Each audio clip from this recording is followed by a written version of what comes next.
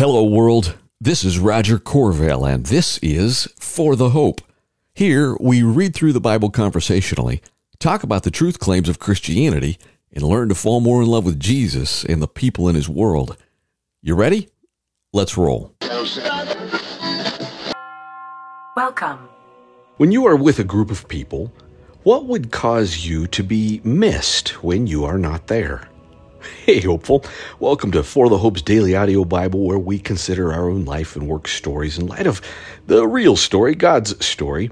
And happy Saturday, and another day of Roger on the road, getting it done via my phone, and looking forward to being back in my studio here in a couple days.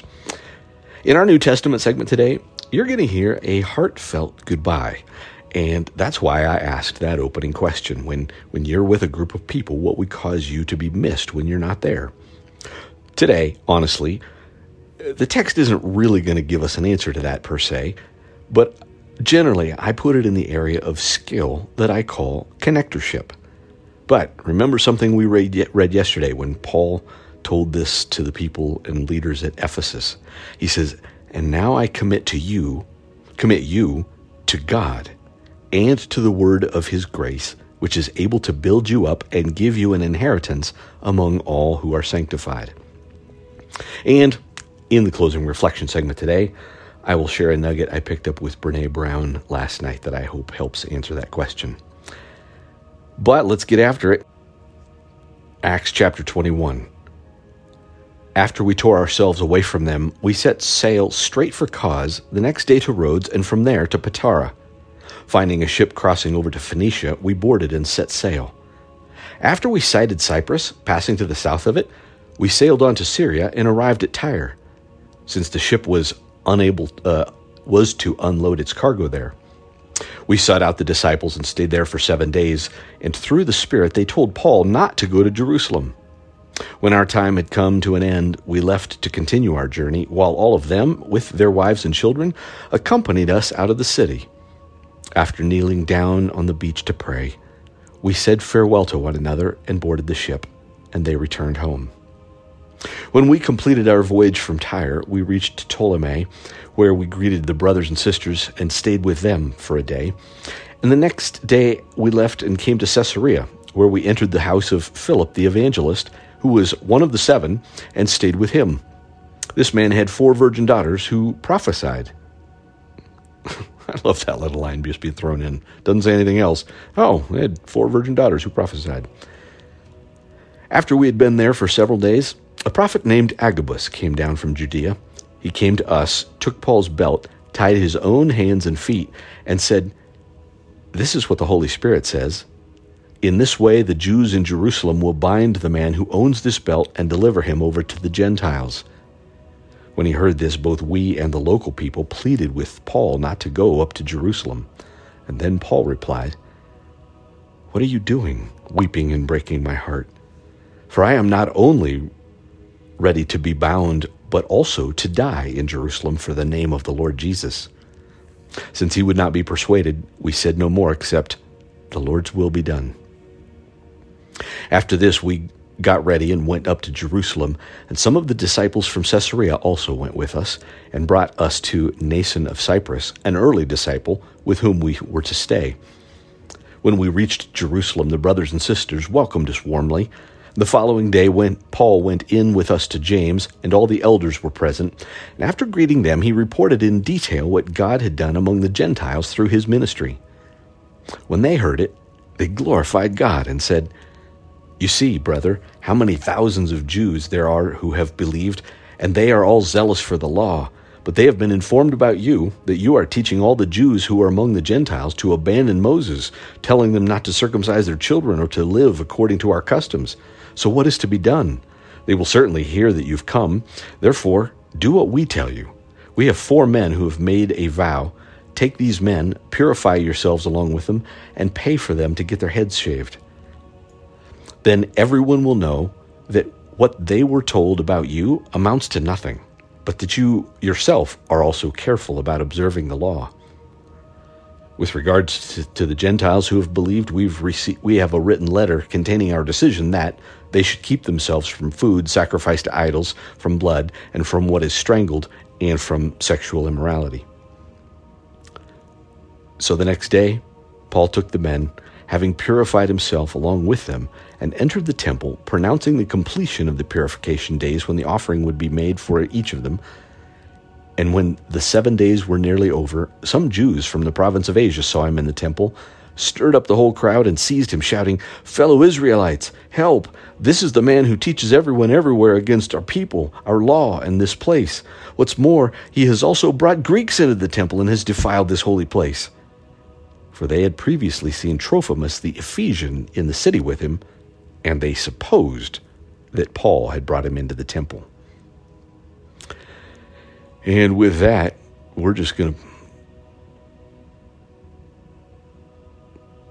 Now, the whole city was stirred up, and the people rushed together. They seized Paul, dragged him out of the temple, and at once the gates were shut. As they were trying to kill him, word went up to the commander of the regiment that all Jerusalem was in chaos.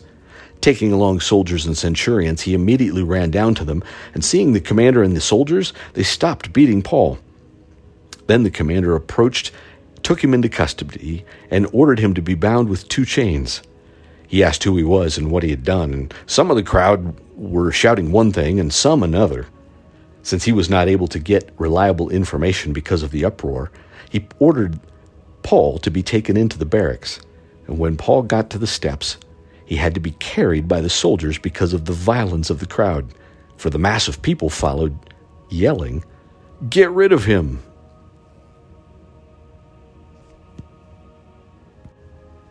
And that is Acts 21, 1-36. And for the sake of time, and happy Saturday, I'm just going to dive right into chapter 36 of the book of Jeremiah, and we'll have to come back to some of that next week. In the 4th year of Jehoiakim, son of Josiah, king of Judah, this word came to Jeremiah from the Lord. Take a scroll and write on it all the words I have spoken to you concerning Israel, Judah, and all the nations from the first time I spoke to you during Josiah's reign until today. Perhaps when the house of Judah hears about all the disaster I am planning to bring on them, each one of them will turn from his evil way.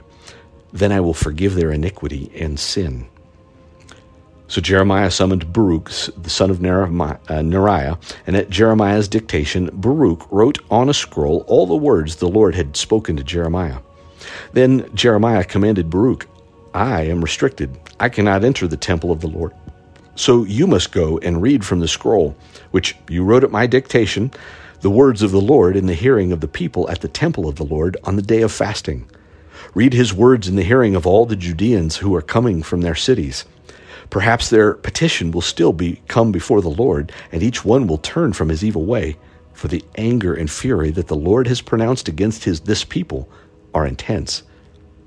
So Baruch, son of Neriah, did everything the prophet Jeremiah had commanded him. At the Lord's temple, he read the Lord's words from the scroll. In the 5th year of Jehoiakim, son of Josiah, king of Judah, in the 9th month, all of the people of Jerusalem and all those coming in from Judah's cities and into Jerusalem proclaimed a fast before the Lord. Then at the Lord's temple, in the chamber of Gemariah, son of Shaphan the scribe, in the upper courtyard at the opening of the new gate of the Lord's temple, in the hearing of all the people, Baruch read Jeremiah's words from the scroll. When Micaiah, son of Gemariah, son of Shaphan, heard all the words of the Lord from the scroll, he went down to the scribe's chamber in the king's place. All the officials were sitting there, Elishama the scribe, Delaiah son of Shemaiah, Elnathan son of Akbor, Gemariah son of Shaphan, Zedekiah son of Hananiah, and all of the other officials. And Micaiah reported to them all the words he had heard when Baruch read from the scroll in the hearing of the people. Then all the officials sent word to Baruch through Jehudi son of Nethaniah, son of Jelemiah, son of Cushi, saying, "Bring the scroll that you read in the hearing of the people and come." So Baruch son of Neriah took the scroll and went to them, and they said to him, "Sit down and read it in our hearing." So Baruch read it in their hearing. When they had heard all the words, they turned to each other in fear and said to Baruch, "We must surely tell the king all these things." Then they asked Baruch, "Tell us, how did you write down all these words? At his dictation?" And Baruch said to them, "At his dictation. He recited all these words to me while I was writing on the scroll in ink." The officials said to Baruch, "You and Jeremiah must hide and tell no one where you are." Then, after depositing the scroll in the chamber of Elishama the scribe, the officials came to the king at the courtyard and reported everything they heard in the hearing of the king. The king sent Jehudi to get the scroll, and he took it from there to the chamber of Elishama the scribe, and Jehudi then read it in the hearing of the king and all the officials who were standing by the king. Since it was the 9th month, the king was sitting in his winter quarters with a fire burning in front of him, and as soon as Jehudi would read 3 or 4 columns, Jehoiakim would cut the scroll with the scribe's knife and throw the columns into the fire in the hearth until the entire scroll was consumed by fire in the hearth. As they heard all these words, the king and all his servants did not become terrified or tear their clothes. Even though Elnathan, Delaiah, Gemariah had urged the king not to burn the scroll, he did not listen to them. Then the king commanded Jerahmeel, the king's son, Seraiah son of Azriel, and Shelemiah son of Abdeel to seize the scribe Baruch and the prophet Jeremiah. But the Lord hid them. After the king had burned the scroll and the words Baruch had written at Jeremiah's dictation, the word of the Lord came to Jeremiah, "Take another scroll and once again write on it the original words that were on the original scroll that King Jehoiakim of Judah burned. You are to proclaim concerning King Jehoiakim of Judah, this is what the Lord says, you have burned the scroll asking, why have you written on it that the king of Babylon will certainly come and destroy this land and cause it to be without people or animals? Therefore, this is what the Lord says concerning King Jehoiakim of Judah. He will have no one to sit on David's throne. His corpse will be thrown out to be exposed to the heat of day and frost of night.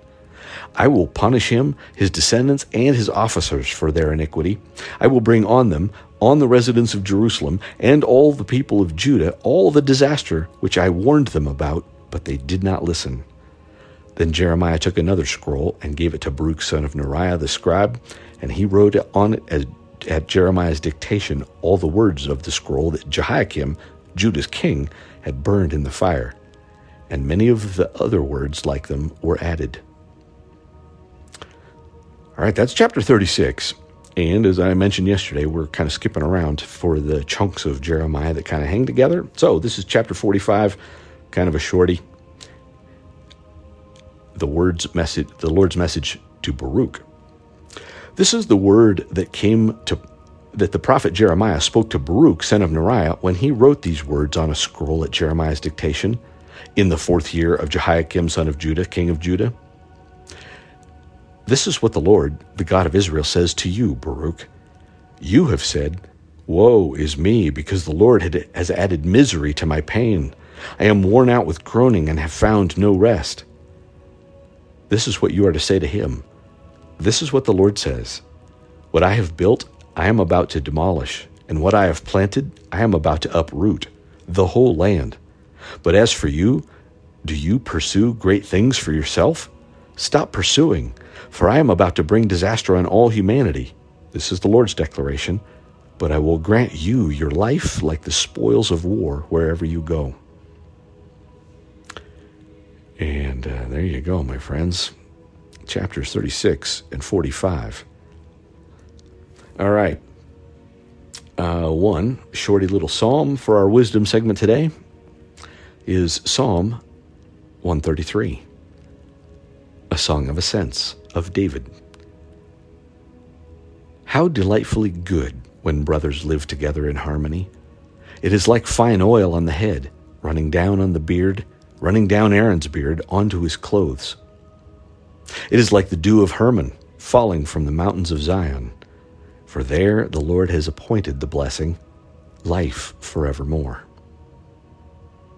There is a key aspect of our long-term eternal hope, right?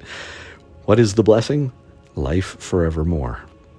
But more appropriately or accurately, life forevermore with renewed relationship and intimacy with God. So speaking of connection, Brené Brown defines connection this way. This is from her new book, Atlas of the Heart. She says, I define connection as the energy that exists between people when they feel seen, heard, and valued, when they can give and receive without judgment, and when they derive sustenance and strength from the relationship. And just by way of reminder, that verse that I read for you earlier, that was from yesterday, Paul to the Ephesus leaders, and now I commit you to God and to the word of his grace, which is able to build you up and give you an inheritance among all who are sanctified. Now here's a key, my friends. I'll just state it, and then I'll add a little context, and we'll be done. A key here from a Christian worldview is to not conflate identity with sin. I'm going to say that again. Don't conflate identity with sin. In other words, you do want to bring you to the table, and you do want to seek the same in others, right? Meaning, I'm looking for the good, I'm looking for the authentic you. But in the Christian world view, belonging is first, and everything else is defined by this. Belonging is first, that you have been adopted. Like a family legally adopting a child. You've been adopted into the family and bride of Christ. You're a child of the King. Your identity isn't the sinful thing you were or still struggle with. You with me there? So when we are wanting to see and hear and value someone else in the process of, making, connection and creating belonging, take care to connect with what is the good and the true and the beautiful. And that's where you'll both find and bring strength. And none of those things, none of the good, true, and beautiful will ever celebrate or affirm sin or temptation. And I don't mean affirm, not saying, not that we're not going to deny that somebody might have temptation or sin. But do you know what I mean? We're not affirming it as, oh, that's good and true and beautiful because it's part of you. You with me? There's a difference between grace and affirming sin as true. So, again, as Brené Brown says, if connection is the energy that exists between people when they feel seen and heard and valued, and when they can give and receive without judgment, and when they derive sustenance and strength from the relationship, just remember, it's important that in the context of the relationship with God, whose word will be consistent with the goodness and truth and beauty that we should connect with, we should connect upon that foundation, goodness and truth and beauty. And in so doing, I promise you, because it's God's words, not mine, that you will be missed when you're not there.